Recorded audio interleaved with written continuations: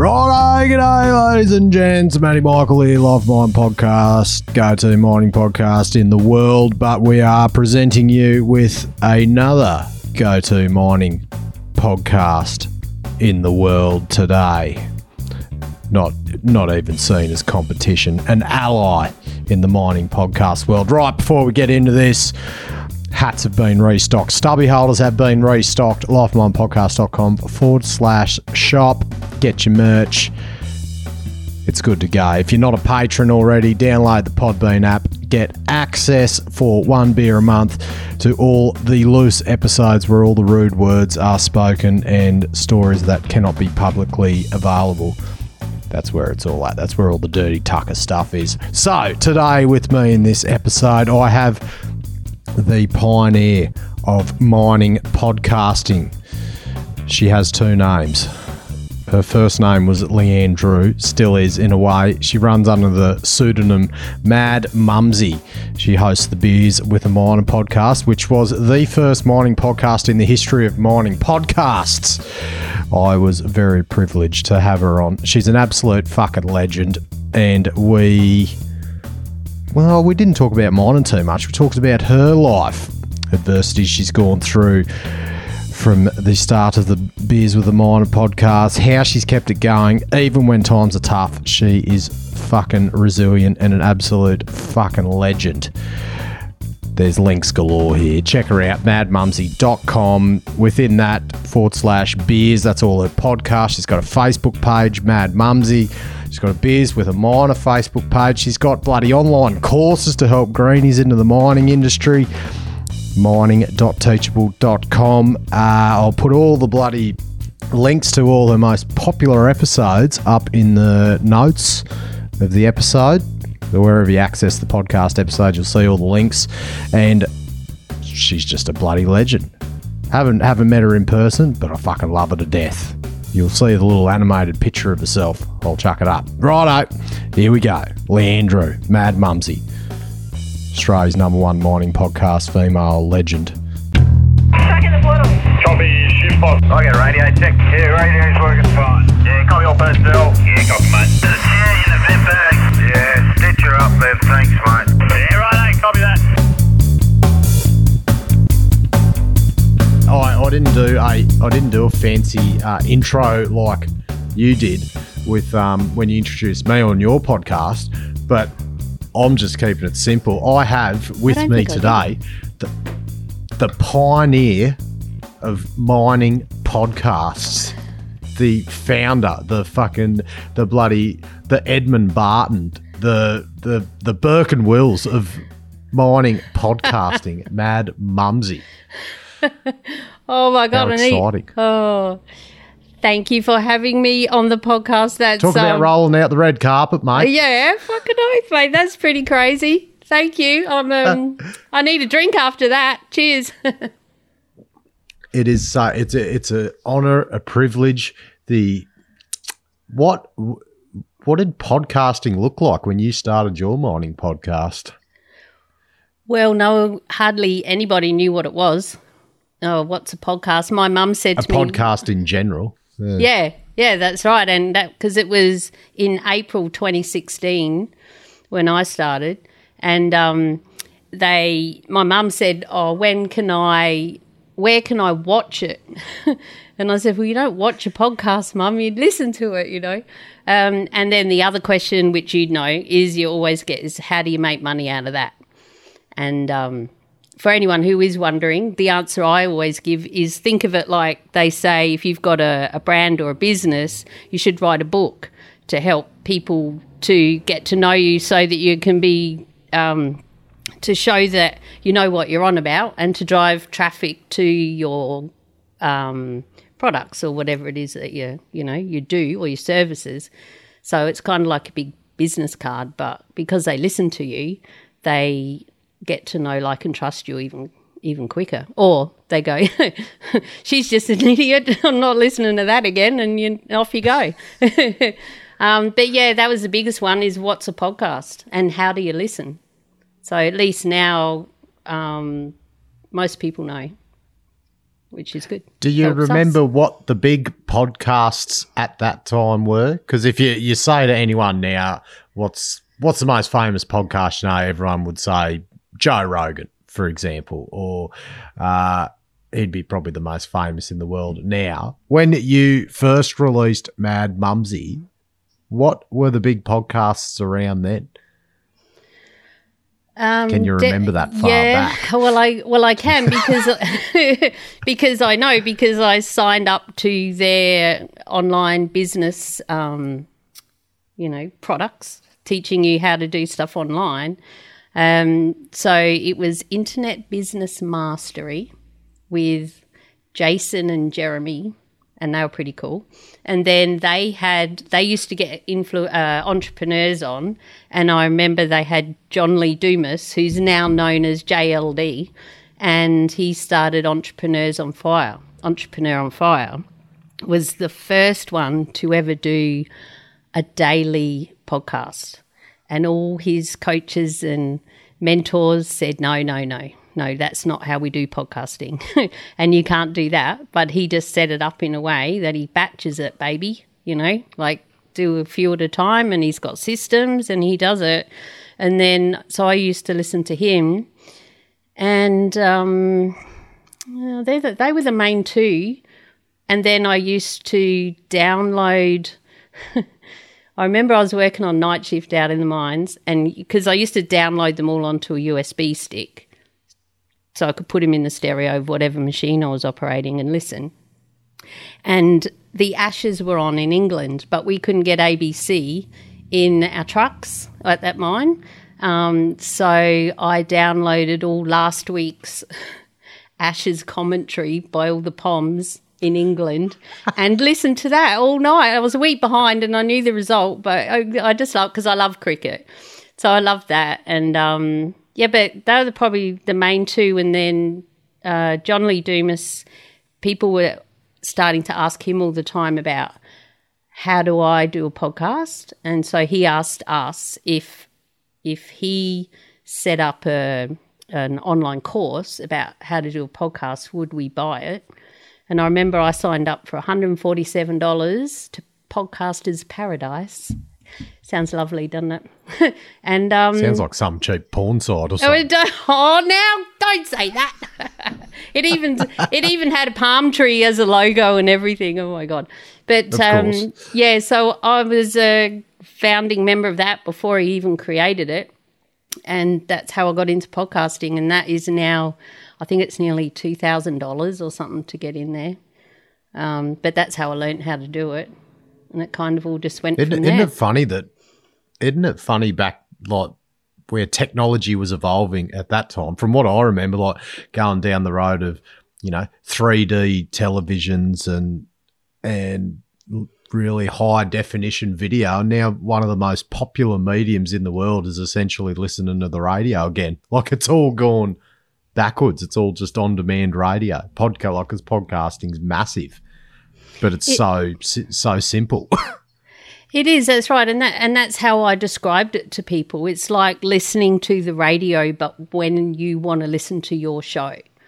The conversation hour on the ABC was one of the biggest ones as well. One of the first. Yeah, I think it still is. I listen to that heaps. Yeah. Yeah, and because I used to like that, 11 o'clock every day, weekday. Good stories, good interviews, and I've been listening to that for years. I guess that's part of why I like podcasting so much, and they were the first ones to start saying the P word. You can download the podcast at their ABC website, and then other radio stations started to do it, and the guys out at work, because they knew after a while they knew I was podcasting. And I said, well, you don't have to just listen to me. There's heaps of other ones. And because there's, like true crime is just off tap. Everyone loves that. But the guys love their footy and sporting, so they were downloading all the Triple M bloody NRL stuff and everything and listening to that, especially on night shift. It gets so boring. And the radio station that we did have would play the same 30 classic Aussie rock songs. You soon get sick of them after 7 nights, Yeah, so that's how I started getting the guys into it. And then they were all, and I said, no, well, you download it onto a USB. And it was really hard then too, because iTunes, as it was, not Apple Podcasts like it is now, they made it really hard to download. But there was a way once you knew. Yeah, so because it had to be an MP. Unless you had Apple everything, Apple phone, Apple bloody TV, Apple frigging computer, like you. Yeah, well, I know exactly what you mean. Yeah, and then you've still got to get it onto a USB, and like telling guys who still would write out a resume rather than type it. How to download a podcast onto a USB so you can listen to it in your grader, it was fun. I'm like, you can do it. You can. And they did. It's good. And one of them, actually, he's one of the trainers at one band camp I was working at, and he, when he's got a newbie in the truck, he puts my podcast in so they can start to hear, like he's got a few certain ones, like mining terms you need to know with Mad Baz, which is my stepdad, and that's hilarious. It's so funny. Oh, yes, I've got to go. I'll have to go listen to that. Oh, you've got to listen to it. Just fast forward the first half an hour, because that's all the boring stuff, like, your duty of care and blah, blah, blah, all the real very important things, but they're boring. Then we got on to, because I asked my crew for about, I think 2 swings, what's some mining terms, I'm doing a thing. And they were calling me up on the 2-way and telling me after a while, hey, Leanne, have you got this one? Have you got that one? And then listening to the 2-way and, it's like pineapple. You'd know what a pineapple is over there, I'm sure. Oh, God, get plenty of them. Yeah, on right. a regular basis. Yeah. But newbies don't know that. And then things when they call you up and truck 21, Leanne, go and get your gear and get out, and instantly you think, oh, shit, I'm in trouble. They're going to take me to the gate, but no, they just need you to drive a different truck, or, that truck's got to go to the workshop or whatever. And then lots of ones about snatching it would be a big one. That's a good one. And sports day, pajama day. Like lots of people don't even know what pajama day is. So what's pajama day? I don't know what that is. Pajama day. I suppose this is open pit underground. What's pajama day? Yeah, well, that's a difference. Can be. Well, pajama day to us is when you're going from night shift to day shift, or day shift to night shift. No, night. What are you doing? You finish day shift, and then you have to sleep all the next day because you're going to start night shift. Oh, so we call that shift change. Yeah, see, to us, shift, or to me, because I always just talk about from like my own experience as well, and now that I'm podcasting, things I've heard from other people like you. So shift change to me is when you're going home and you're going on break. That's shift change. There you Whereas go. when you're still at work and you're just changing from day shift to night shift or whatever, that's pajama day. So with pajama day, I'm sure this is still the same. That's Matt. interesting. Yes, right.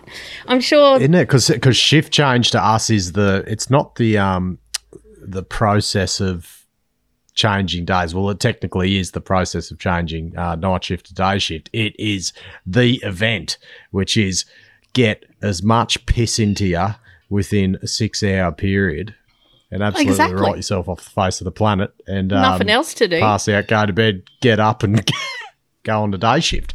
That is like shift change is the event in underground mining for 2-and-1ers. Yeah, well, when it is in open cut, even when you're doing week on, week off, I've been on, this is a shit roster where you do 3 day shifts and 2 nights. Or, yuck. Or 2 nights and 2 days, or like 3 and 5. I like straight through now, 7 and 7, all days or all nights. You get in a routine. But, we used to have pajama day. So we'd go and work for 2 or 3 days, then have pajama day or your shift change. So everyone's that would normally be finished day shift. So you'll get on the piss wherever you are. And then into the wee hours and just try not to get in trouble because there's other people that are getting up the next day. They're not on shift change, so you got to balance that. Or even people actually using it as a pajama day, not a bulk piss-up day. Yeah, that's right. And then you've got all the next day basically to get sober and then go to work and then go to work the next day. But when I was at this one band camp, it was the last time that I did a pajama day, and that's when I started my podcast. So on pajama day, because I didn't really know many people there or anything, I'd have a few beers and I'd, get pretty hammered in my room by myself. But that's when I was writing and studying and learning and practicing, recording myself but never releasing it and stuff like that, and secretly becoming Mad Mumsy because nobody knew for 2 years. Oh yes, the little secret pseudonym. That's right, We will hiding get into behind a this. cartoon character. The only criticism I have of this pajama day, it doesn't sound very mining. Like, it sounds very, fluffy and pillow fighty, whereas shift change is like, shift change has a you when I say it, it's just like you can feel the bloody alcohol sweating out your pores the next day already. Like, it's got a real bloody good feel about it. There you go. When you do that is I've never heard that. Oh, well, there you go. And I guess perhaps some of your listeners haven't heard of it either, if they're mostly I'd underground. love to come over. I'll have to come over to Queensland for a pajama day one day to really just see what it's all about, if there's any differences. Well, and the thing is, once you do enough pajama days, it has the same feeling and energy around it, like you said with the word shift change, has the meaning of getting on the piss and all that. That's exactly what pajama day means to us. Fuck yeah, pajama day. Same thing. So good. I love it. I love it. Have you shared the full Mad Mumsy story on many other podcasts in your time? Not here. I've been on Finny Pete's full production. Yep. I've been on that, and I've been on my friend Jodie Sainsbury Kick-Ass Radio. She's a coal train driver over here, and she does a lot for... Is that the one you had on the other week? Oh, she's been... she was on your podcast? Yeah, she's been on my podcast, but that was a while ago now. No, the one last week was Louise as a party, and she's a heavy vehicle mechanic. Right. Got you now. Yeah. Yeah, and she ended up winning the national titles in the skills competition, and then went to the Worlds and came fourth and is now a judge. Oh, congrats, Louise. She's fucking kick-ass, and she's like 12 years old or something. I'm old, so anyone young feels old, feels really young, I remember my dad said to me when we were growing up, he said, you're getting old, kiddo, when the cops look young. We had the cops knock on the door back in my past life, and I opened the door, and I remember my ex saying, there's no way that guy's old enough to be a copper. And all this, what my dad was saying was flashing back to me, and I was in my 20s then, I think. Oh, dear. Yeah, so... Well, there you go. Probably only a couple. Yeah, I've done a few guest blog posting and stuff like that, but it's not the same. Well, speaking is better. I'm very intrigued. I'm very intrigued now to go into the depth of, well, it's not why you started the podcast, but it sounds like the plan that was in place. If you were doing test runs and going on courses to do this wasn't just a spare of the moment decision. It sounds like there was a lot of thought and energy put into the inception of Mad Mumsy. So take it off wherever you bloody want. Oh, well, the first thing I'm going to take off is the lid off my esky. Oh, your little portable ice my little. Yeah. Yes, I'm just going to crack a beer. This is Mad Mumsy's favourite sound in the world, and it's why I drink cans, not stubbies. And it's just what my car came with. I didn't plan it this way, but the rego of my car is KCH.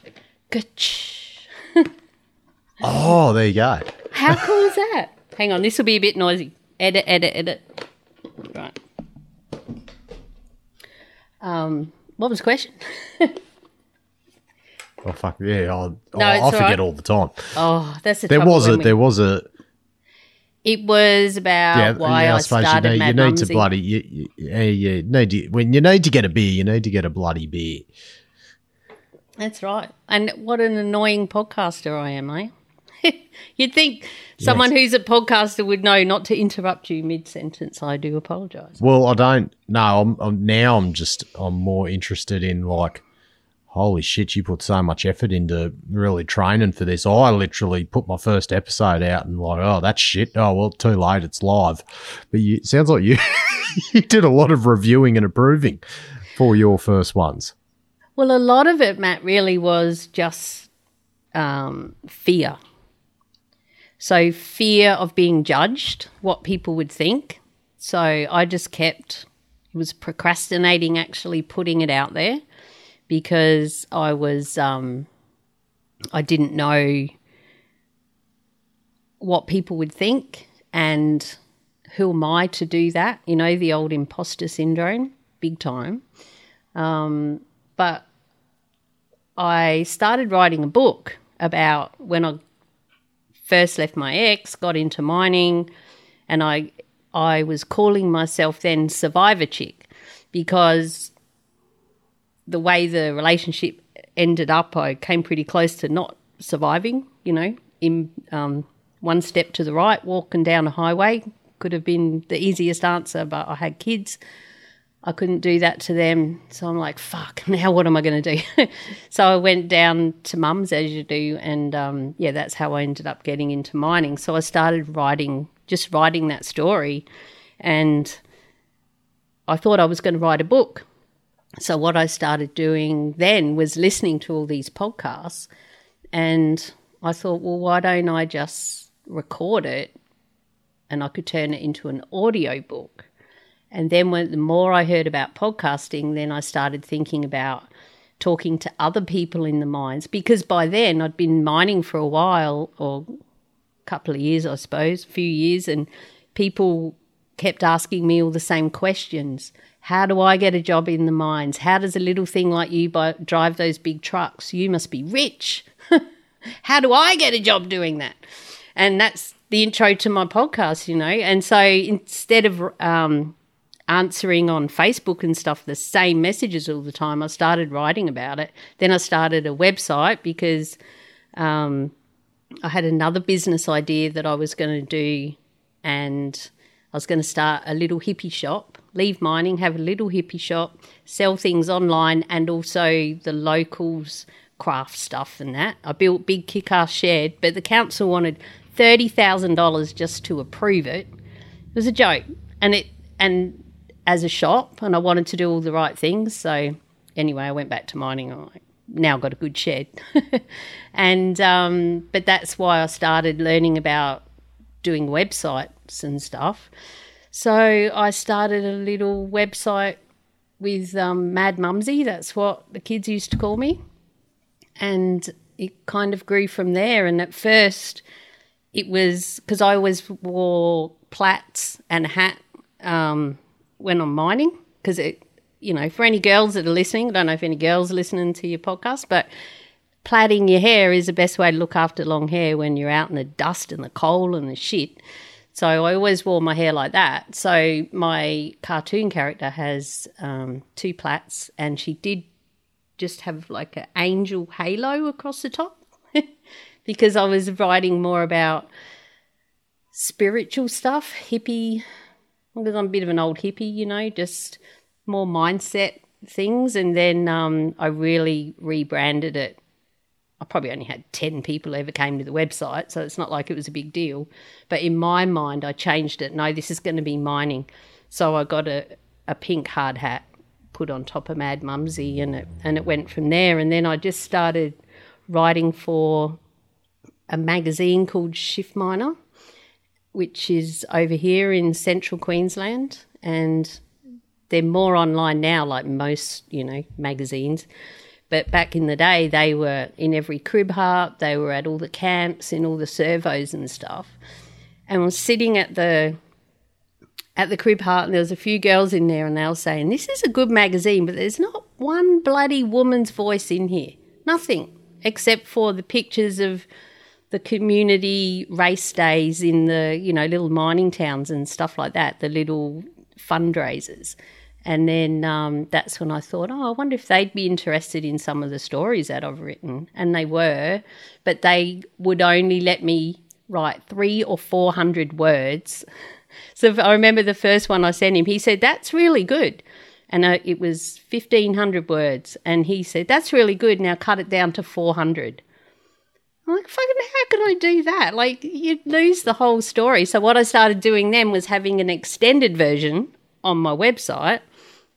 And to start the podcast, I just read the extended versions. So they were like an audio blog of me. And then I started interviewing people, and now I do a bit of both. Bit of a Mad Mumsy rant every now and again about mining inquiries or something, and then interviewing lots of other people, all sorts.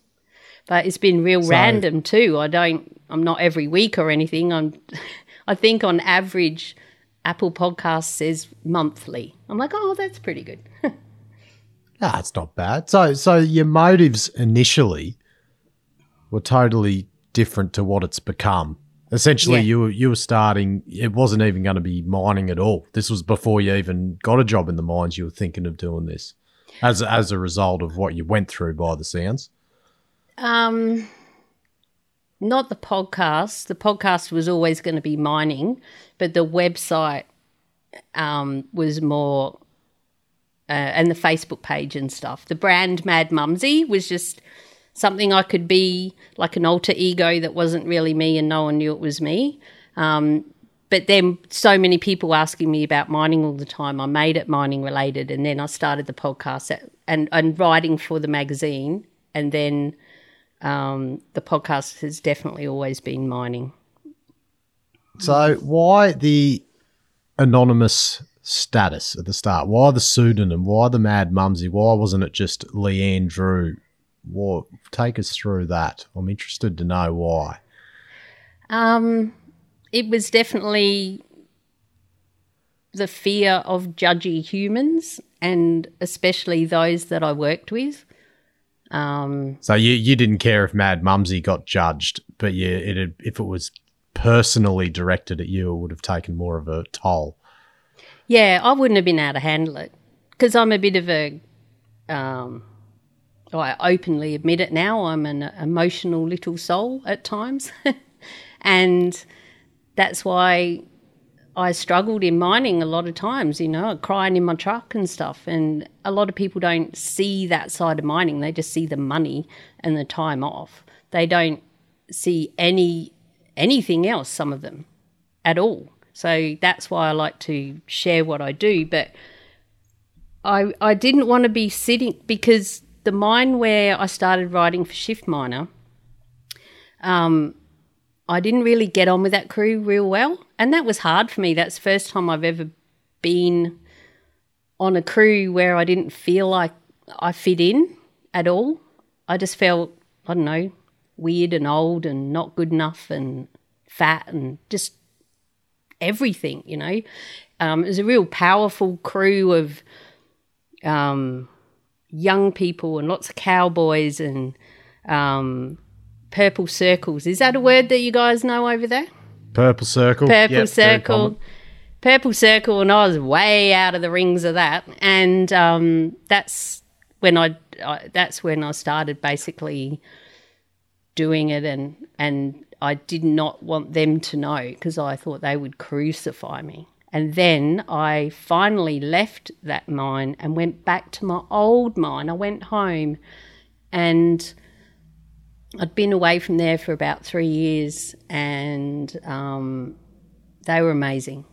They just openly accepted what I did. I went to the mine manager and my supervisors and told them what I'm doing, because at this other mine I was trying to get permission to get a photo with a truck that I could use, because I was creating online, I had the dream of creating online courses and selling shit, but you're not allowed to take photos. People do.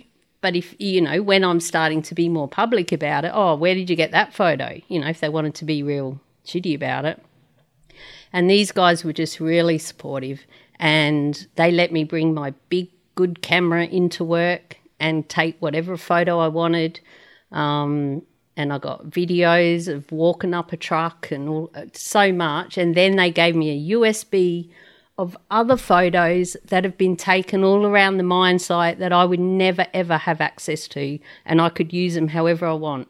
So it was drag lines and drills and photos from inside the diggers and so many things. So I've got a lot of that peppered throughout my, not enough, I keep forgetting I've got them, to be honest, but inside my courses and stuff.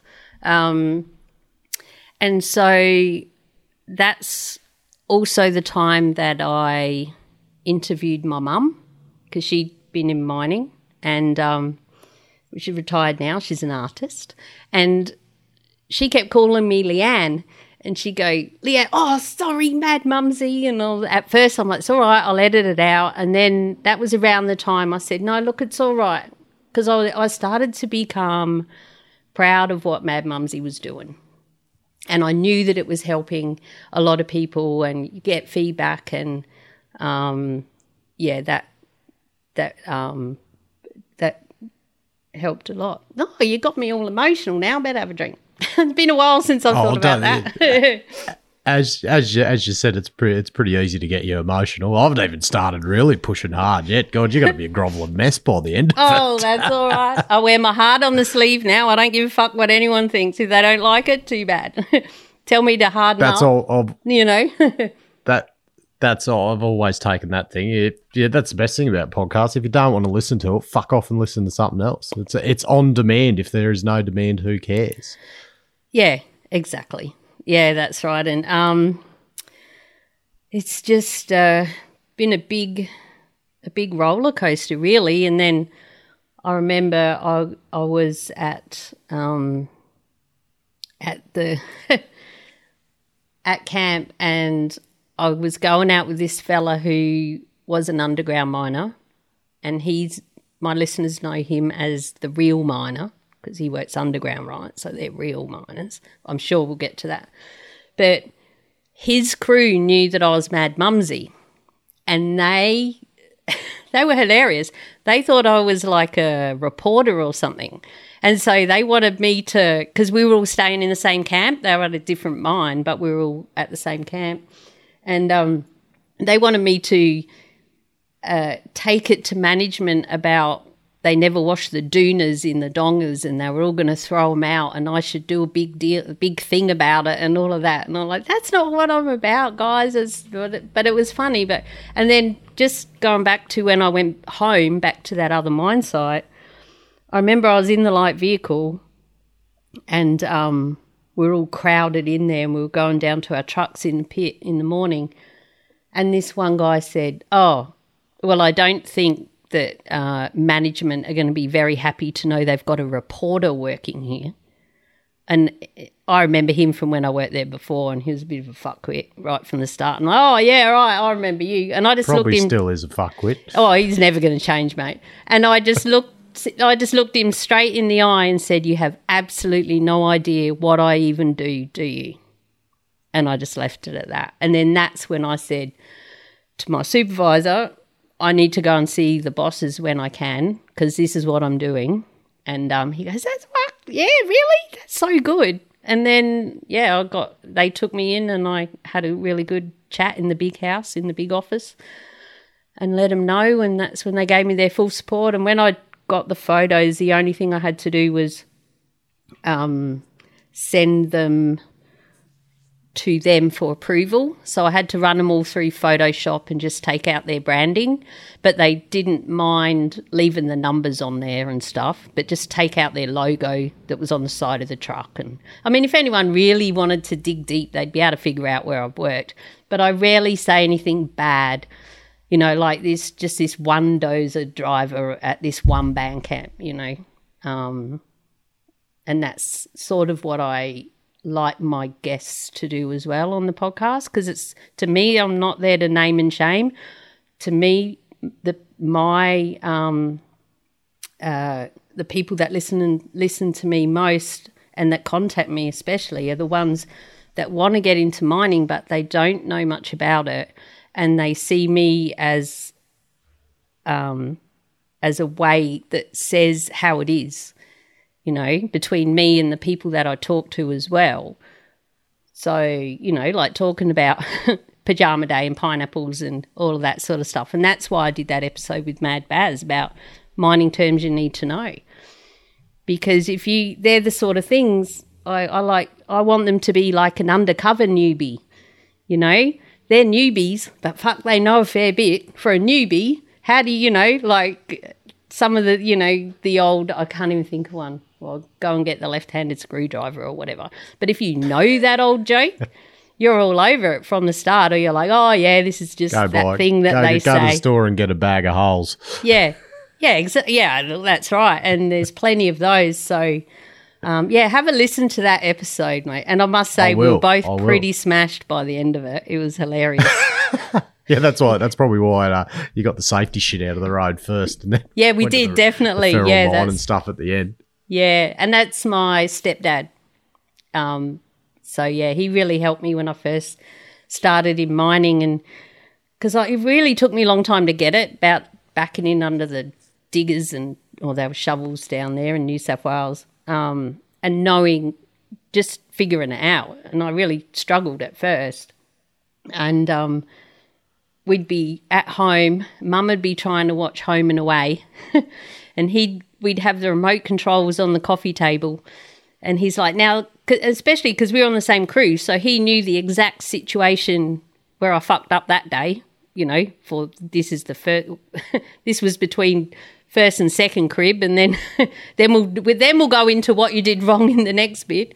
And so he's moving the remote controls around, say, now the digger turned around like that and you backed in like that, but you needed to be there and this, and, you know, you've got to come in like that, come in close to the digger or the shovel. And Mum would go, shut up, wait for the adverts. It's so funny. Oh, my God. And because I got a real hard time when I first started, because I just wasn't getting it, and I'd get upset. I'd take everything personally.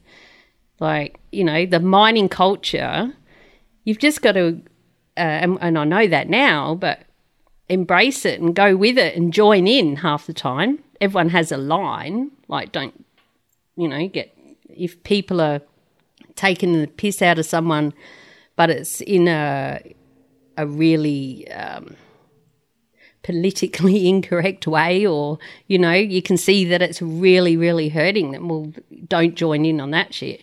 But when it's just fun and things, whereas I took absolutely everything so personally, you know, and then I eventually left, and after 9 months, and come back up to Queensland because it was too bloody cold down there and snowing and everything, and so I came back up here, and when I left, there was this dozer driver, and I can name him because he's cool. We're good friends now. Cranky. So that tells you what sort of bloke he was, right? Cranky. And he used to yell at me every time I went to the dump. I was always doing something wrong in the wrong spot, and I'd cry and go down the digger, probably get told off down there as well, go back up the, you know, this just went all day. And then one day I backed in and I got my load over. It all went over the edge, and I'm like, yes, nailed it. And he calls me up on the two-way. Copy, truck 5. Truck 5, copy. He said, do you know how many koalas you just killed? Because we were dumping straight over a forest. It was like, and I'm like, oh, he had a joke. You know, I'm not in trouble. It was funny. And then when I left, he's cracked a funny. He did, right? And then when I left, at my farewell, everyone came and we all got on, because I got on good with him at the pub and stuff. It was just at work. It was shit. And he wouldn't talk to me. I'm like, oh, come on, Cranky, you're right. He goes, no, you fuck off back up to Queensland. And then I found out after, eventually, he told me that he was pissed off. He said, out all the work that we put into you, and you finally started to get it, and you left. Yeah, and now you're going to leave. do you know the heartache you've put us through? I'm like, no, I didn't know you were all a bunch of assholes. Oh, geez, he had a fair point too, didn't he? He did. And then after I left, he got put in the shovel and he was hitting trucks and yelling at them and everything because I thought, you're kidding. Actually, no, he was just training in the shovel when I first left. And that was another good reason to get out, right? And he ended up having to go for anger management classes and everything. And then they put him in the training. Look at what you did to this poor bloke. No, he did it to himself. And he's a Collingwood supporter, so that's the end of that, right? Hey. And anyway, we got a whole fleet of Caterpillar trucks one day, brand spanking new, at this one band camp. And he came out and he was the trainer that came. Each truck came with 100 hours of Caterpillar trainer or something. And we went up the pub and my supervisors were saying, well, thank you, whatever you did training her, because, you know, it really worked and all of that. And we'd take on there, yeah, you know, I told you about that arsehole dozer driver Cranky. This is him. So we're good mates now. It's all good. But that's the sort of thing people don't know, you know, that you're going to come across people like that. And how are you going to handle it? And can you handle it? Yes, and 2020, hindsight's a wonderful thing when you can reflect back on it. But if you can help someone by preparing them for it, because you wouldn't have been prepared for it at all. You wouldn't know there's all these cranky old pricks that are going to bloody go off their tits at you all the time when you put the truck in the wrong bloody spot. No, I didn't. And my mum warned me about blokes gossiping. She said, you think girls gossip? Bloody hell, wait till you get out on the crew with them lot. And she's so right. There's so much gossip. It was hilarious. Oh, we're shocking. Yeah. Especially when there isn't any gossip to talk about. Usually just make up a rumour in the morning and try and get that around.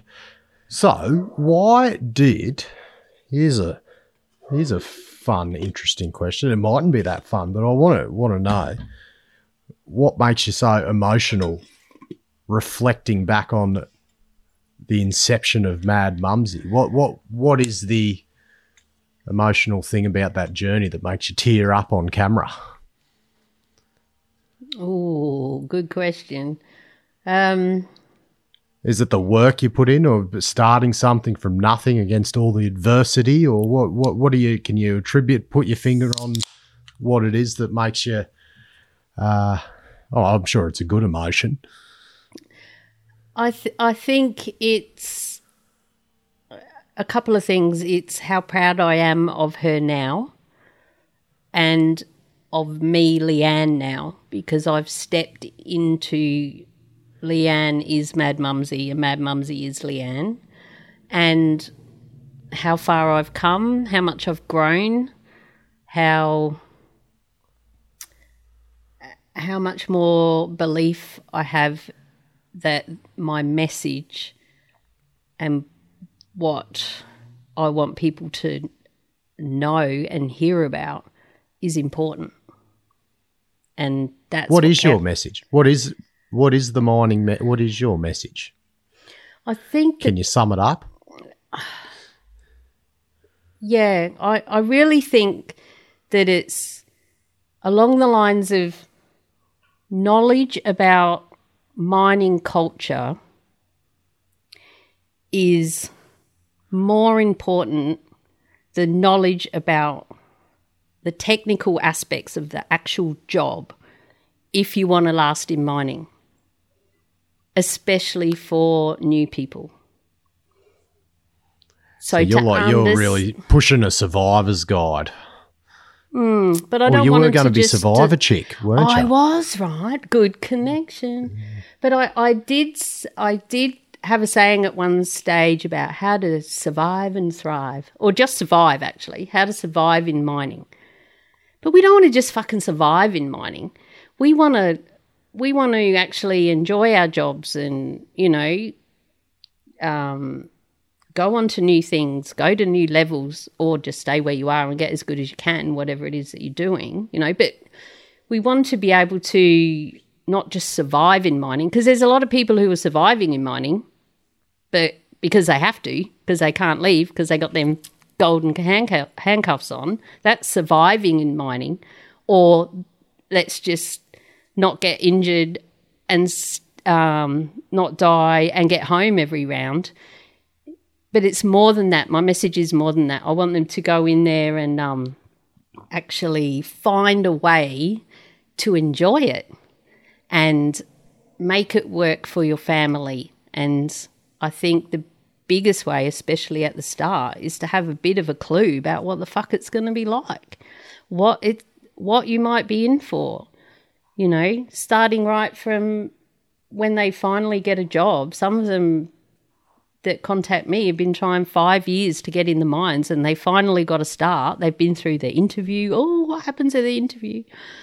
What happens? I've got to have medical and all of that sort of stuff. So I talk about that. That's why I had the doctor on originally. And then they get a job and they say, oh, fuck, now what happens? What do I take to camp? And there's so many variables around that even. And I just did a post last week and I talk about owning who I am. It's the first time I've ever put a post into every mining group that I'm in, except for one, Word on the Haul Road, because there was no need for that. That just would have been silly. They just would have it. I wouldn't have got much sense. But it was about, what do you take to camp? Are you one of those people who just has one bag, you walk in your donga, you throw it on the desk, that's it, you're unpacked? That's what the real miner was like. Me, 4 trips, especially when I was doing all this podcasting and shit. I'd bring a whole office with me every week. I had a pajama day to fill, you know, and I got to have everything, because no kettle. So I had to have kettle, coffee, brings, you know, the esky, beers, got to be a carton of beer in there as well, because you could then. I like to have a nice blanket on top of my bed. My own pillow, that's a must. You know, then you've got all your chargers, toiletries, laundry basket, different shoes, clothes to wear. And some of the comments I've had, I just had looked for, and it's like insane, 300-400 comments in all these different groups, and I'm going to compile them all and make a mega list, and then people can go through and go, nah, that's not mine, you know, and then that's going to be a resource inside one of my courses that I'm creating, which is cool. Got a start date. Now what? That's nearly like the carton rules, isn't it? That's going to become folklore, the Mad Mumsy what to take to site list. Yes. Oh, my God. And the carton rule, that's in the mining terms you need to know. And what are the rules around the carton? Yeah. I remember for the real miner, for his crew, he got me to type out the rules because he was in charge of the figuring out the rules, and he got me to type it out. Court. And it was so, like, it was they'd already done it before, so it was kind of a few amendments were being made. But it's hilarious. That's a carton. You hear that all the time. And in some sites, that's a carton. Yeah. In some sites you actually pay up, and other sites not really. But Mum, oh yeah, we have to. $50 every fuck up. I had one last true. week. Yeah, right. Yep. So, but is it cash? And if you argue if it's a carton or not, that's a carton. It's that. Yeah, that's definitely the rules. But then, is there a judge as well? Is there like an arbitrator that you can take it to?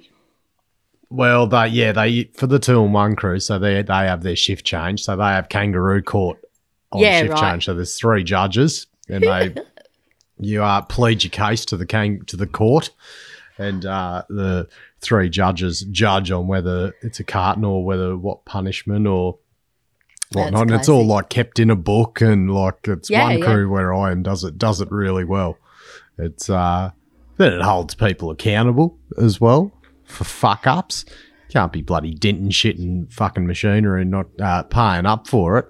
50, but it probably cost the company thousands. You can at least fork up bloody $50 for a carton of piss for the crew.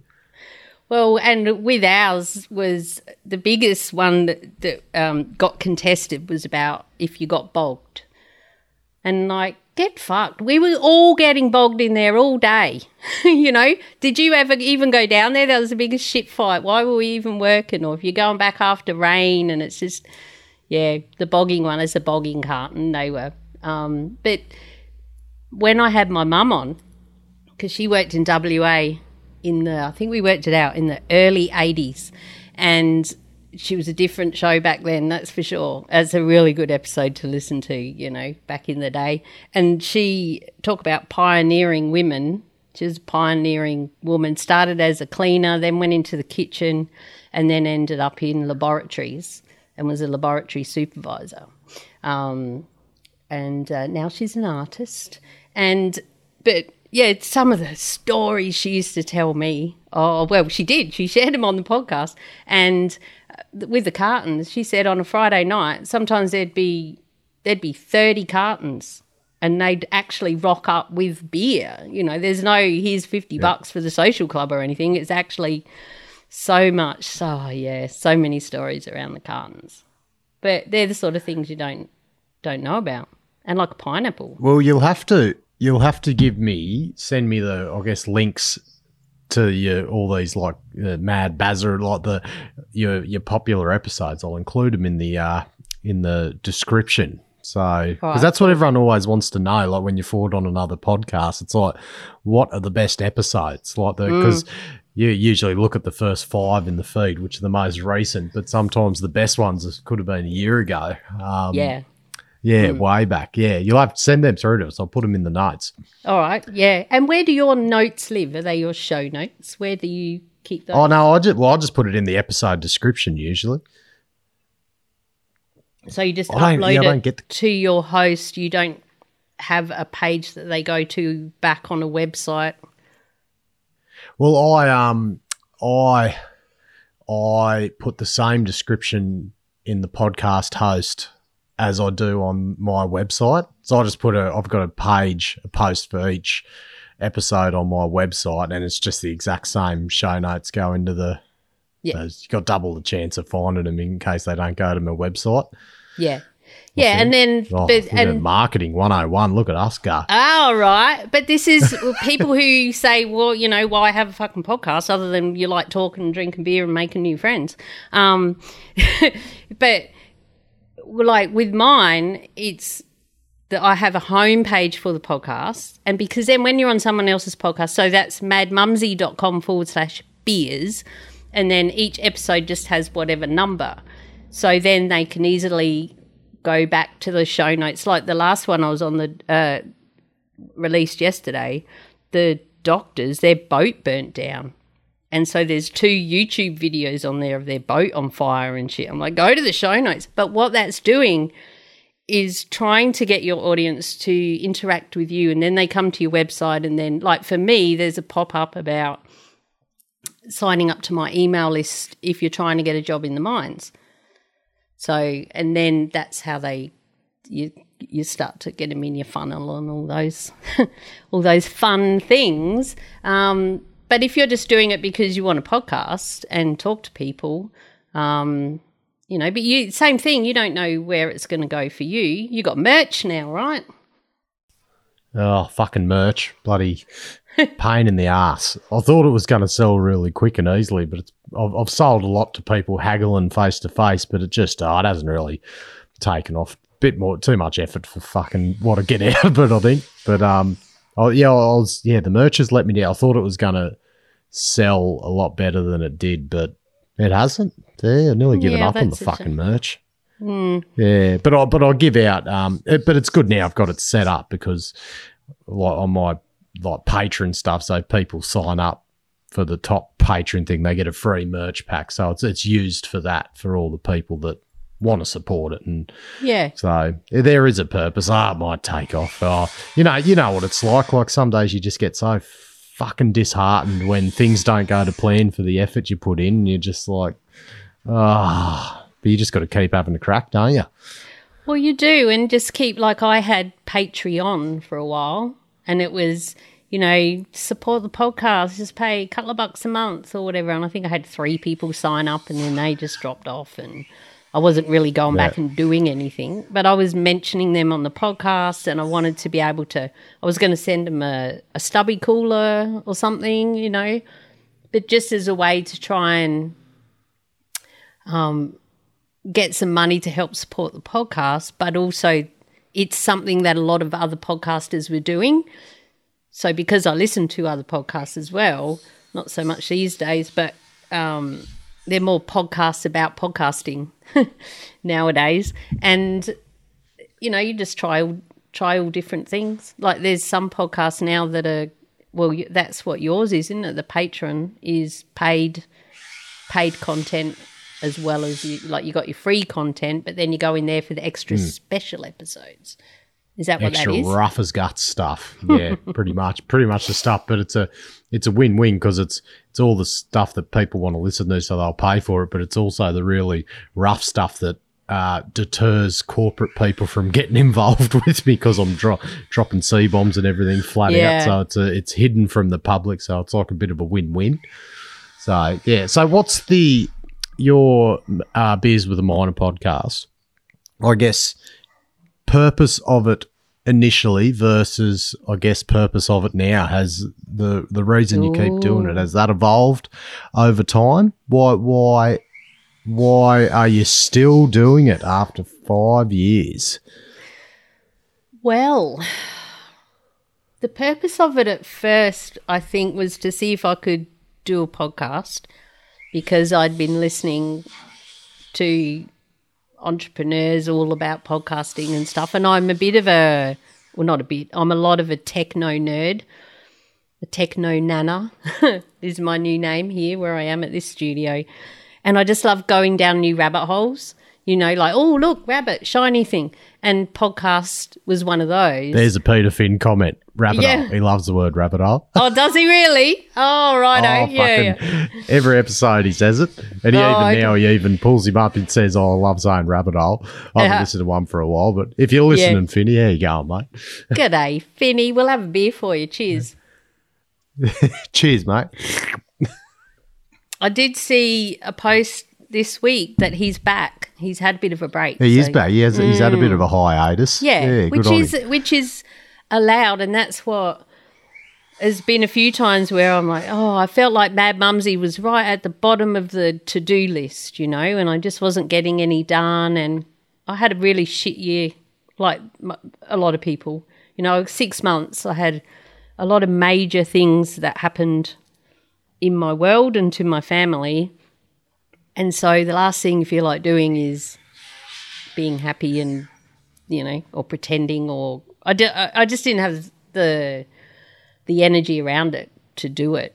And I also started doing some stuff with my sister, and so we started another podcast called What Boots, and that's as Steel Cap Sisters. So I'm Mad Mumsy, and then she's Hard Hat Mentor, and that's her brand. She's a cultural and leadership specialist now, and she's a consultant, but she's been in mining since she was 18, and she's old like me, so she's been doing it forever and has started in all these different ways, and then got into safety because of the shit she'd been through, you know, and got a real passion for safety and why do people do things sometimes and not others, and why do management come to your pre-start meetings and stand out the front with their arms crossed and expect us to listen and act on what they're, you know, trying to yell at us. It's like, fuck off, back to the office, dickhead.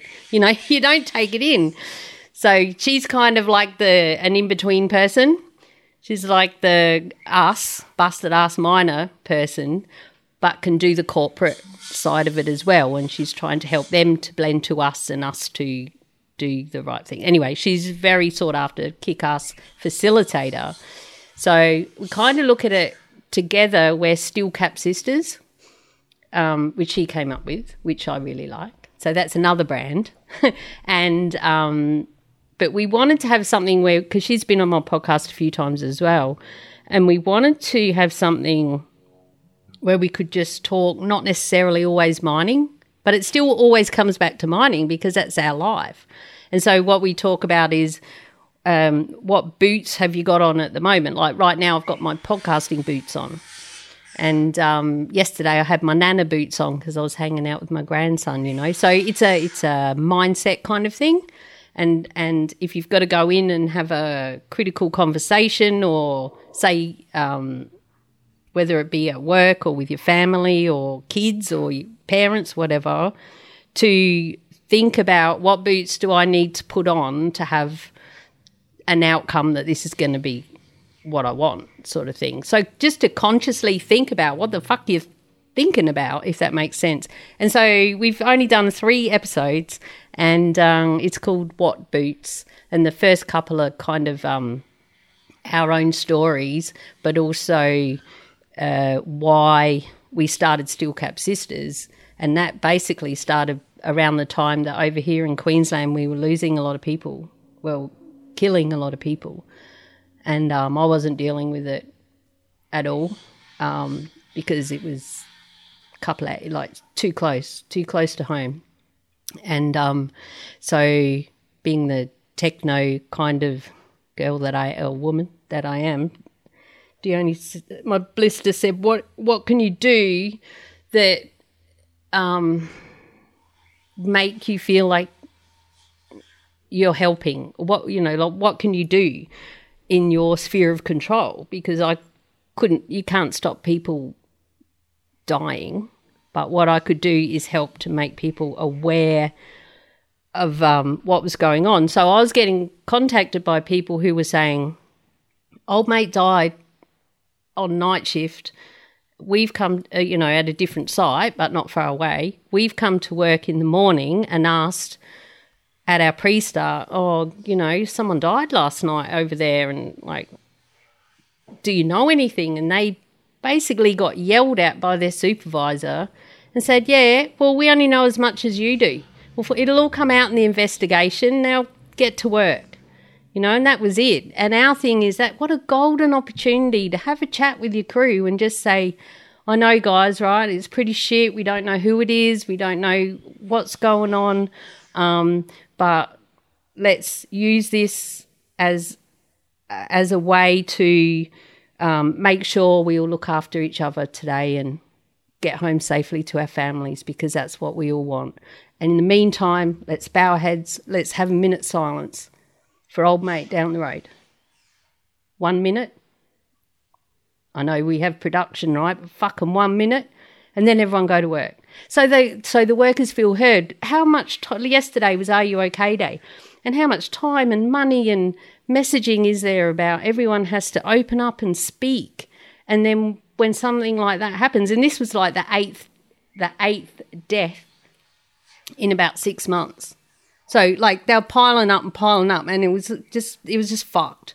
It was a real shit show.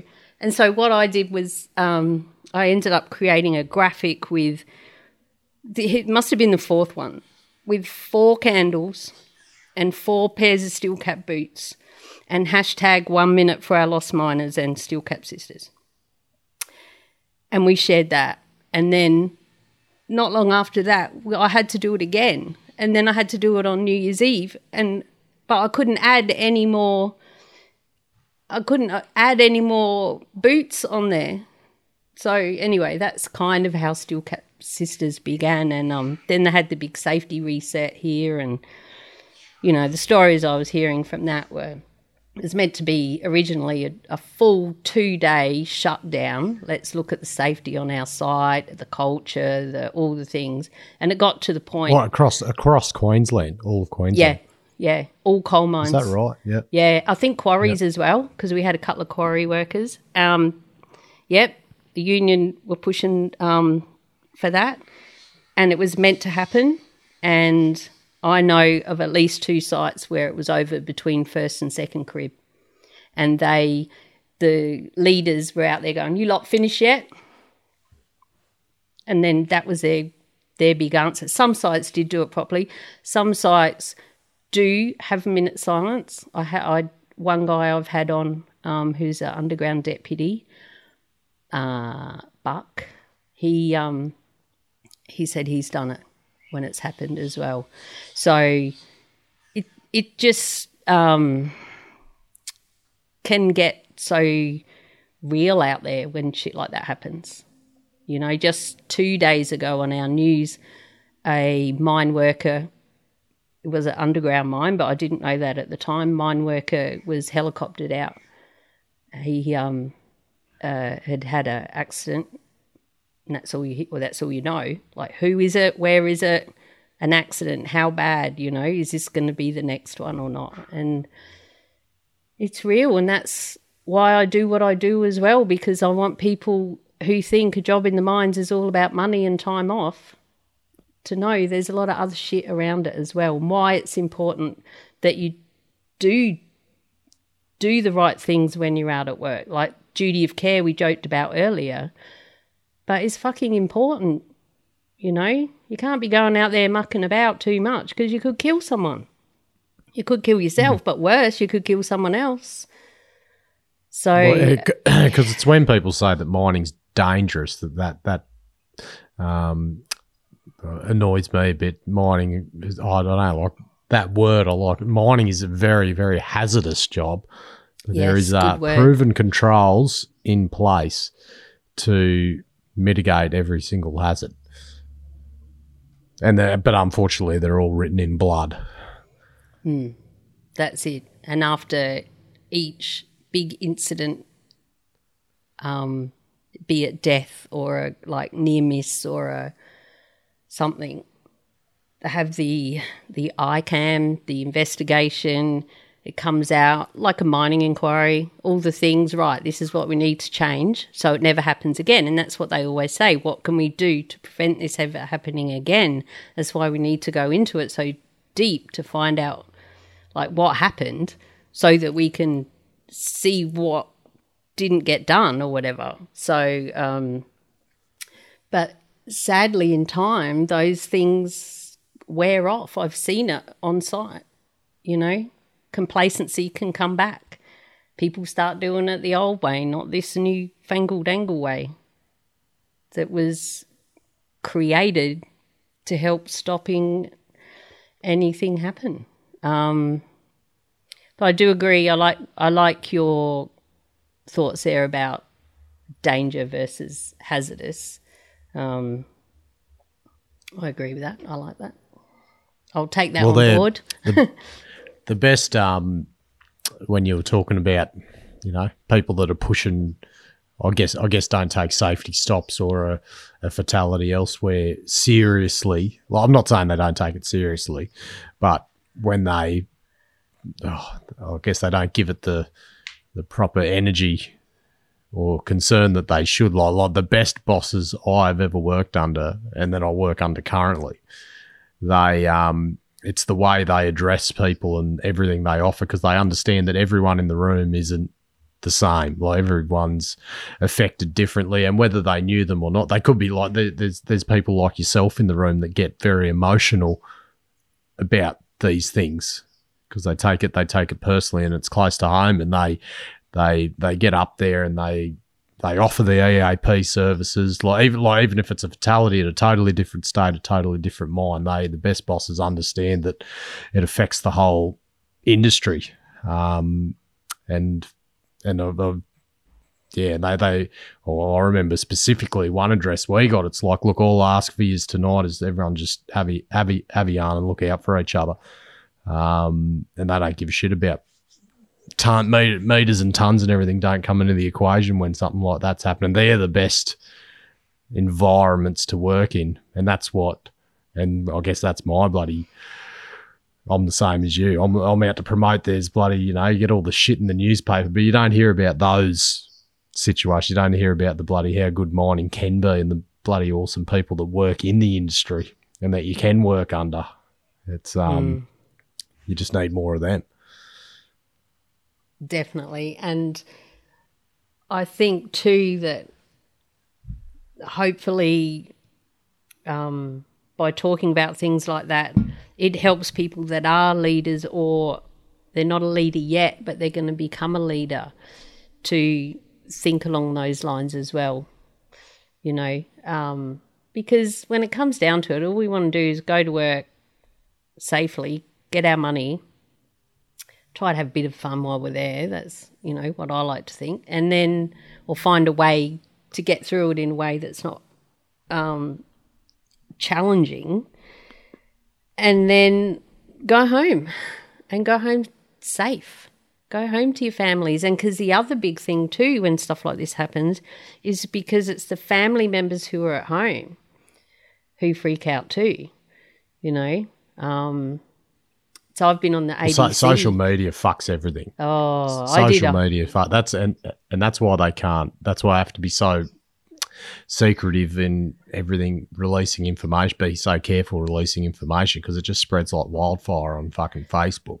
That's it's the enemy of it these days. Well, it is, and I've got a whole episode called "Social Media and Next of Kin" because my eldest daughter, her partner died at the bottom of a coal mine. He had a heart attack. And she was not home. She was down on the coast with her sister because he'd gone out to work. She'd gone down for a holiday. And the cops came to our house and I was the one who had to ring her and tell her that he died. And it's the hardest thing I've ever had to do. Well, except for in January, I had to then tell them that their dad died as well in England. So that was part of my shit year. But she was getting messages from people saying, I'm sorry for your loss. And she didn't even know yet. But she hadn't read those messages because it happened at 5 o'clock in the morning. And do you know, ever since, our clocks in our house, 2 houses, have never been the same. Ever since Big T died. There's a few episodes around that as well on my podcast. And he, because Shannon threw my clock out because I got 2 houses. They lived in one, I lived in one, and then we decided that we'd swap. But we swapped everything, but we didn't swap the clock. And so the house they were living in still had my old clock in there that I really loved. And then he died at 5 o'clock in the morning and that fucking clock stopped at 5 o'clock. And my daughter couldn't handle it and she threw it out. I'm like, that was my clock. But anyway, okay.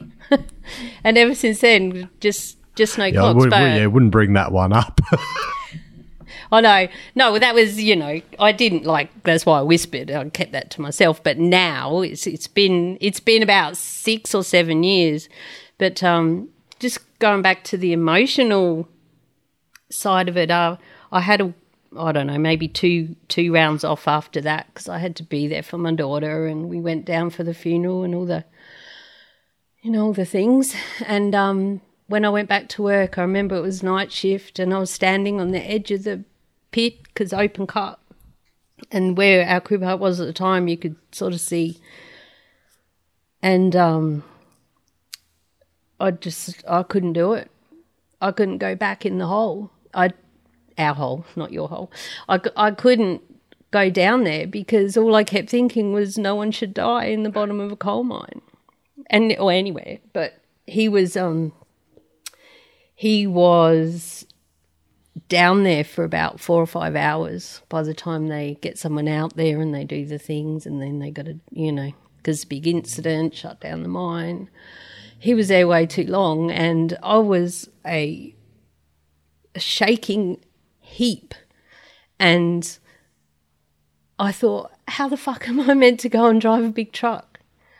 I'm not ready. I'm just not ready. And Mad Baz, my stepdad, he was on the other crew, so he was finishing day shift, and he come up out of the pit, and someone must have pointed him over to me, and he come over, and I just cried and cried and cried, and he hugged me. He said, "Come on," and we went and saw my supervisor, and that's why I bring it up. Or another reason is about supervisors.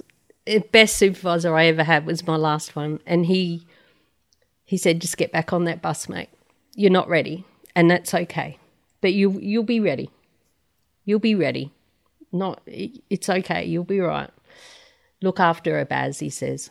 And so I got back on the bus and I think I went back the next night. But it was just that first night. It was just so hard. I just couldn't do it, and that wasn't a mining tragic. Well, it was tragic to us, but it was a health reason. It wasn't an accident. or anything, and I can imagine I can't even imagine how tough that would be when they're healthy and this happened, and it's just shit.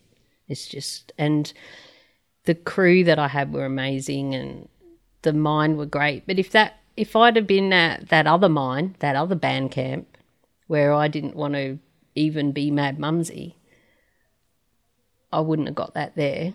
I know I wouldn't have. It would have been, oh, look, that's the emotional little weird lady again. But then there's other times my emotions are needed because I've helped other people who are going through a tough time, and have empathy for them, and I can see that they're doing it tough, and I'll take them aside and I'll say, what's going on, mate? You right? I think every crew needs a nana.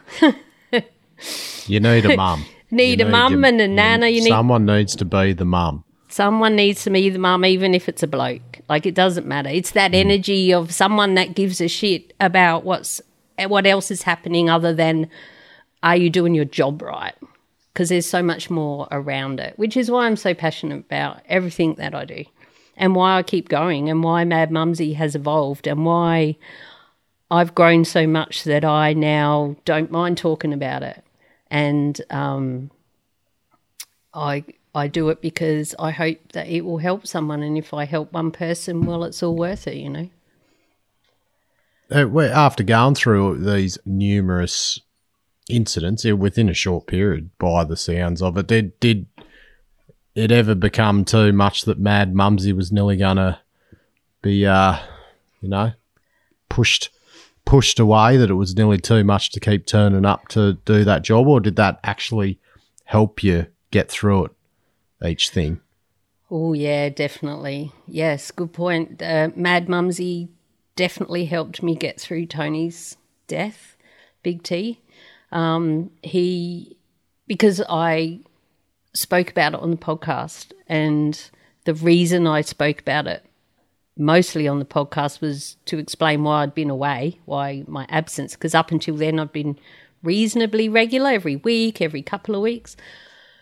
And also to talk about social media and why they have social media policies and why don't just share shit until you know.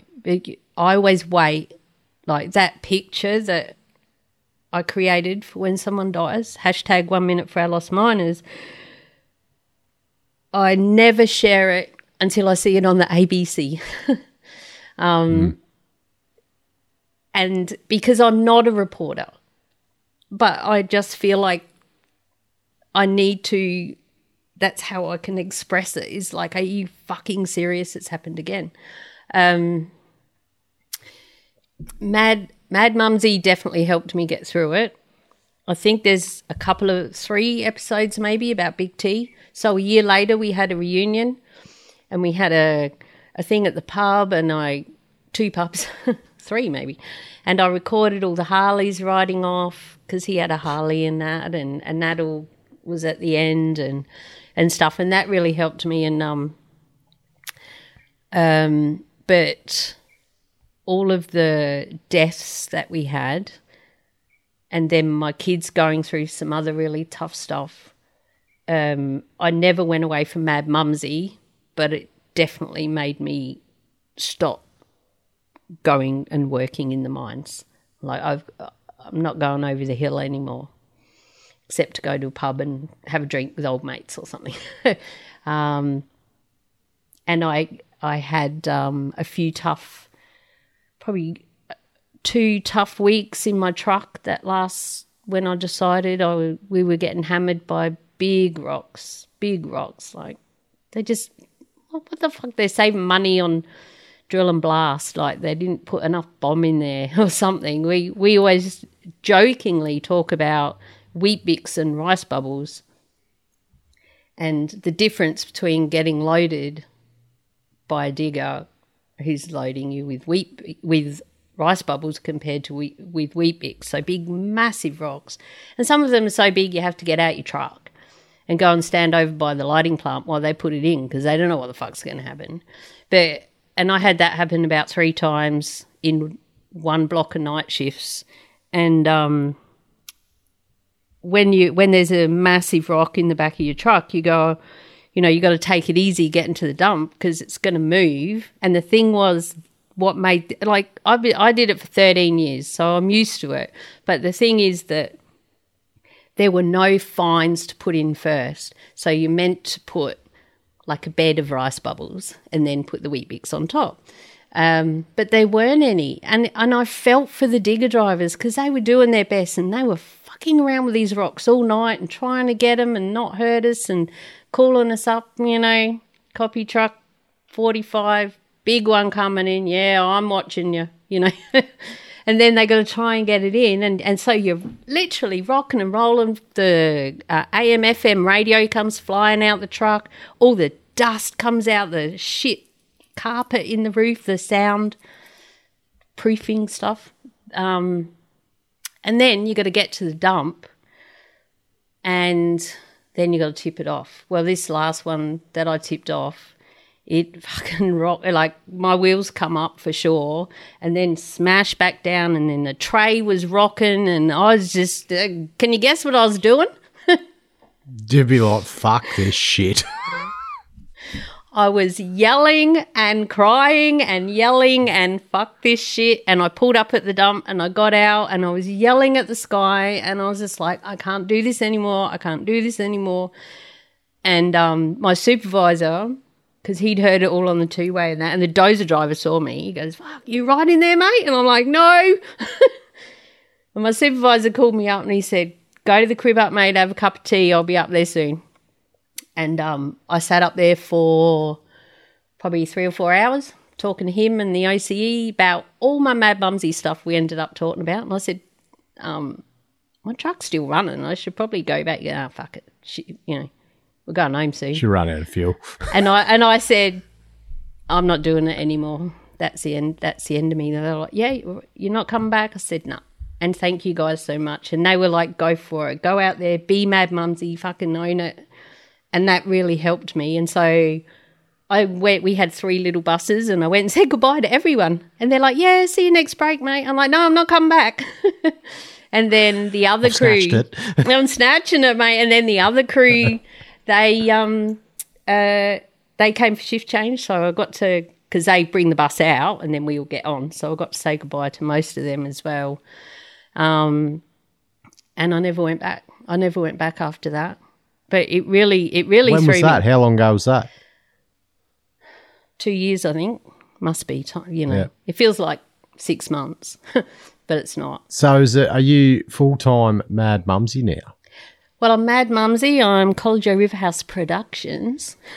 So I do social media for people, a couple of people's websites. I don't really love that, so I don't do much of that. And creating my online courses, and doing whatever I can. When I first left, I started at the strawberry farm up here. I didn't care what I was doing. I just wasn't going back to mining. And it's just like, yeah, I'm not on the money and I'm building to have enough money, but it's just I don't care. That's just not my priority anymore. You're a bloody hippie anyway. You'd be able to survive on fuck all. That typical bloody hippie. So long as I have got beer and coffee and milk. You're sweet. And a potato that I can chuck in the microwave, I'm pretty good, you know, and fuel to get here. But no, I'm good, and I'm doing some work with my sister, and, you know, we've got big plans with that Steel Cap Sisters brand, and I'm working on my online courses, sell a few audio books. Yeah, so tell us about the online courses. Tell us about what's in them, what's the go, when are they happening, how much. Bloody give us the fucking sales pitch, Give mate. us the fucking hell. I've never had to do that. I need a drink for that. Well, funny thing is, most of them are free. which I had coaches last year and they're like, you got to, you can't just do everything for free. But now I own my value. So I charge people now to do the social media stuff, that side of it. And now Mad Mumsy, I've got a couple of courses the audio book I sell. So the free course is called Pounce, how to pounce on your mining job. So be ready. And it goes through all sorts of things like the whole first section is, are you even cut out for mining? Is your family ready for you to go mining? And I give them a lot of questions to think about. Are you going to move to another town? Do you want to fly in, fly out? Do you want to drive? What are you prepared to do? Do you want to start as a cleaner? Or no way, you're not doing that. Just lots of the thought patterns of what they don't even know the questions they need to ask yet. How much money do you want to spend to get a job in the mines? Because you need to spend money to get your standard 11 and, like the inductions and stuff.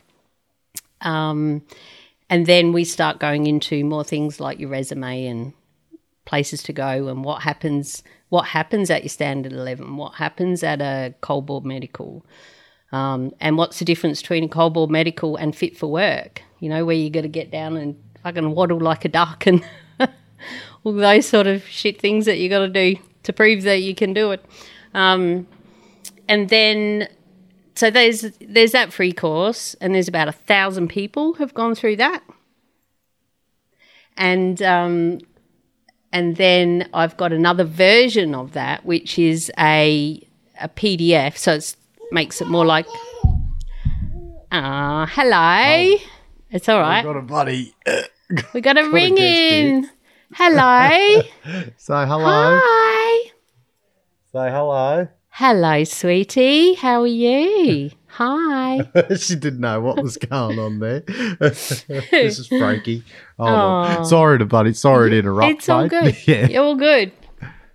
So I recorded that course, which is a book now as well. So I sell that for $27. So what format does it? What'd you say? $27 as a book, is it? 20, yeah, but it's the free course, right? An e-book. Yeah, well, it's a downloadable PDF. So it's a PDF that they can download, and it's an MP3 audio file that they can download, and it's me going through it and reading it, and I go off on a few tangents and have to tell myself off. I'm meant to be recording an audio book, not doing a podcast. So there's a few extra bits in there.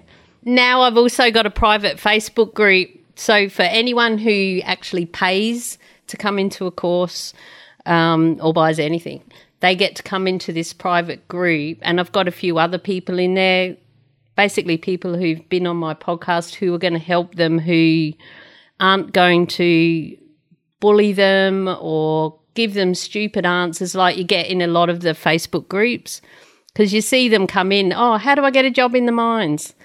And everyone, they just hammer them and say, don't even bother unless you got tits, And what else they say? Go back to Macca's, we don't want you, and so much stuff. It's just really bad. So it's a non-judgmental, no bullshit places, no silly questions, and I do Facebook Lives in there where they can just come on and ask me questions and things. So there's that. And then this new course that I'm creating is going to be the Start Date Now What? And that one's going to be, look out, $157. But it goes through all their I know, right? Look out, Mad Mumsy on the big bucks. But it starts off from all things like choosing your uniform and things to think about with different sorts of materials, and go in and try your boots on if you can. Don't just say I'm a size 7 and then you get them and and that you've got your start date, but your actual start date may change because things happen. And so don't think just because you're going to start on that date that's definite. So many things, what to take to camp. I've got a whole section on machines you'll see on site, which is a webinar I did once, and I used all those pictures that I got from that other band camp, and I actually also go through what the machine is known as. So, you know, like an excavator is actually a digger. So if you go to site and you think it's an excavator and everyone's telling you go to digger 10, like, well, what the fuck's that, you know? And because that's what happened to me when I started. I didn't know what any of the machines were. I did not even know what a grader was. I can't believe I didn't know that. That's just thinking something that chops cheese. Yeah, just something you see in roadworks. I don't care, you know. Now I love going through the roadworks and talking to my grandson about them all and that. And you know, I love driving the grader. That is one thing I miss about mining is grading. That's that. Yep. Yeah, and the crew. You miss your crew and stuff. So, yeah, but that's what I'm doing, plugging away on the podcast, trying to build this community, trying to flog a few courses. But so where's the so give us difference, the I was just going to say you go. We could go back and forth. We could fight on this for another 10 minutes. You know, Dave, I'll do that all the time. You go. No, I'll go. You go. I'm having a drink. You talk. You're right. Well, so where's the because these courses sound bloody cool because it is literally what everyone wants and needs to know before they get a mining job. Where do they go to get access? You go to mining.teachable.com. mining.teachable.com. Fantastic. Yes. I'll chuck it in those show notes we talked about. Beautiful. And it's free to sign up. And you can see all the different courses. So there's even a bloody meditation one on there that's free. There's Mad Baz with his mining terms you need to know. So you can listen to the podcast, but you can also download the PDF so that you can start to know it. And see, one of the tips that I tell them in somewhere, I don't know, a few places, is to get a two-way, even if it's just a handheld two-way, and start listening to the truckies and stuff. Because in our world, in open car, it's all about two-way. And the amount of times you're like, I don't even know what they said, but your trainer is all over it, you know? So you need to start being able to tune in and that. Yeah. Well, there you go. That's it. I'm just, it's good. It's awesome to hear that you're giving the whole thing a crack, which is, and it's getting those multiple revenue streams is the biggest challenge. But it sounds like you're all bloody over it, and it's going to be huge. Well, I'm trying, and I'm there's other things. There's always other things, but that's what I was going to say to you before. Is the beauty with an online course or a digital product is you only create it once, and then people just buy it while you're asleep or whatever, you know. I've got a notification on my phone when I get an email from Teachable that someone signed up to one of my courses, and the sound is ka-ching, even for a free one, because they're in the funnel and they're a new person and stuff. And but a good thing that did happen to me, when was that? 2018, was I was a finalist for the Australian Podcast Awards. And just going back to what made me really step into what I'm doing was that recognition really blew me away. It did, like, really. I was having lunch at the pub with my daughter and they were announcing it on Twitter who the finalists were going to be, and I couldn't look. And it was the first time I'd entered, and it was the first year they had it? Second year. So it was the second time, actually. And she had a look and she's like, Mum, you're a finalist. And I'm in the dining room of our local pub screaming, going, no, I'm not. She showed me and she videoed me. It's hilarious, gold. So funny. And so I went down to Melbourne for the podcast awards, and I was in the career and industry section, and they were all just fascinated with, oh, you drive the trucks. Oh, wow. And they nearly all said, you must be rich. And, you know, it's so funny. And then when we were down there, we were on a tram, and there were these two young fellas behind us, and they were talking about mining for some reason. They were in their teenagers, probably in their 20s. And they were talking about how big the trucks are, and they were saying they're like a 2-story building, and they're like a whole block, and it was just like they're big, but these guys, it wasn't like that. We'd just sit there laughing. It was so funny. But the other people that were finalists were pharmaceuticalists. So, like, you know, people that run chemists, headmasters, an interior design mob, and something for teachers, I think. And then there was Mad Mumsy, all about mining, and it was... That is a diverse crew, all right. It was so funny. But that really helped me to keep going, and I didn't win. I didn't care. I was just happy to have been nominated. You're in the final. You've won already. Yeah, exactly. And so I got the graphics that say you're a finalist and stuff. So there's a bit of recognition for the brand as well. So, yeah, that really helped. You're next. You enter this year. I didn't even know they fucking existed, to be honest. I'll throw me hat in the ring, see what happens. See what happens. Well, I had a look, and they've changed all the categories. I entered last year, and none of the categories, they weren't me, I didn't think. Like, there was a news one, I think, so I don't know. And because, see, the thing with podcasting now is that every radio show has a podcast. Every ABC show has a podcast. All the newsworthy documentaries, all the true crime things. There's just so many people that are already sound engineers and directors and producers and all of that. The old original bloody independent podcasters are just... yeah, it's just not the same. But I'm proud to have been one of those and to still be going, even though intermittently whenever I get around to it. I used to say, I'll see you next week, and now I say, I'll see you next time. Next time. Next time on the podcast, whenever the fuck that is. Yes. Oh, that's good. Well, on behalf of a fellow mining podcaster that's come in later, just bloody congratulations on everything you've done. And not from what I've heard today, everything you've done, it's going through everything and turning up and still doing it. Because it sounds like you could have just fucking given it away. But you've served the purpose of you still do it just because you're a fucking legend, long and the short.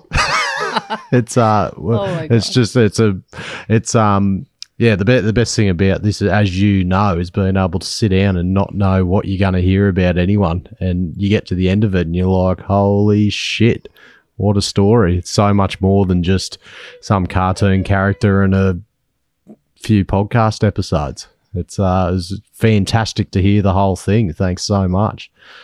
And thank you for digging. I was just going to fucking cry again. Oh, no, I'm not. No, I'm not. No, I'm not. I'm not. No, I want to thank you.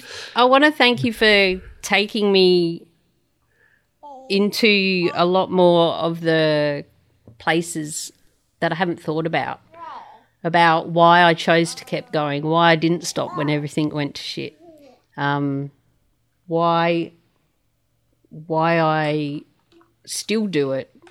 Why? Yeah, all the podcasting stuff, not just how did I get into mining? Yeah, which is usually what most people trot out. So, thank you. That's a good. It must have been all that planning I put in place. Oh right, yeah, like mine for yours.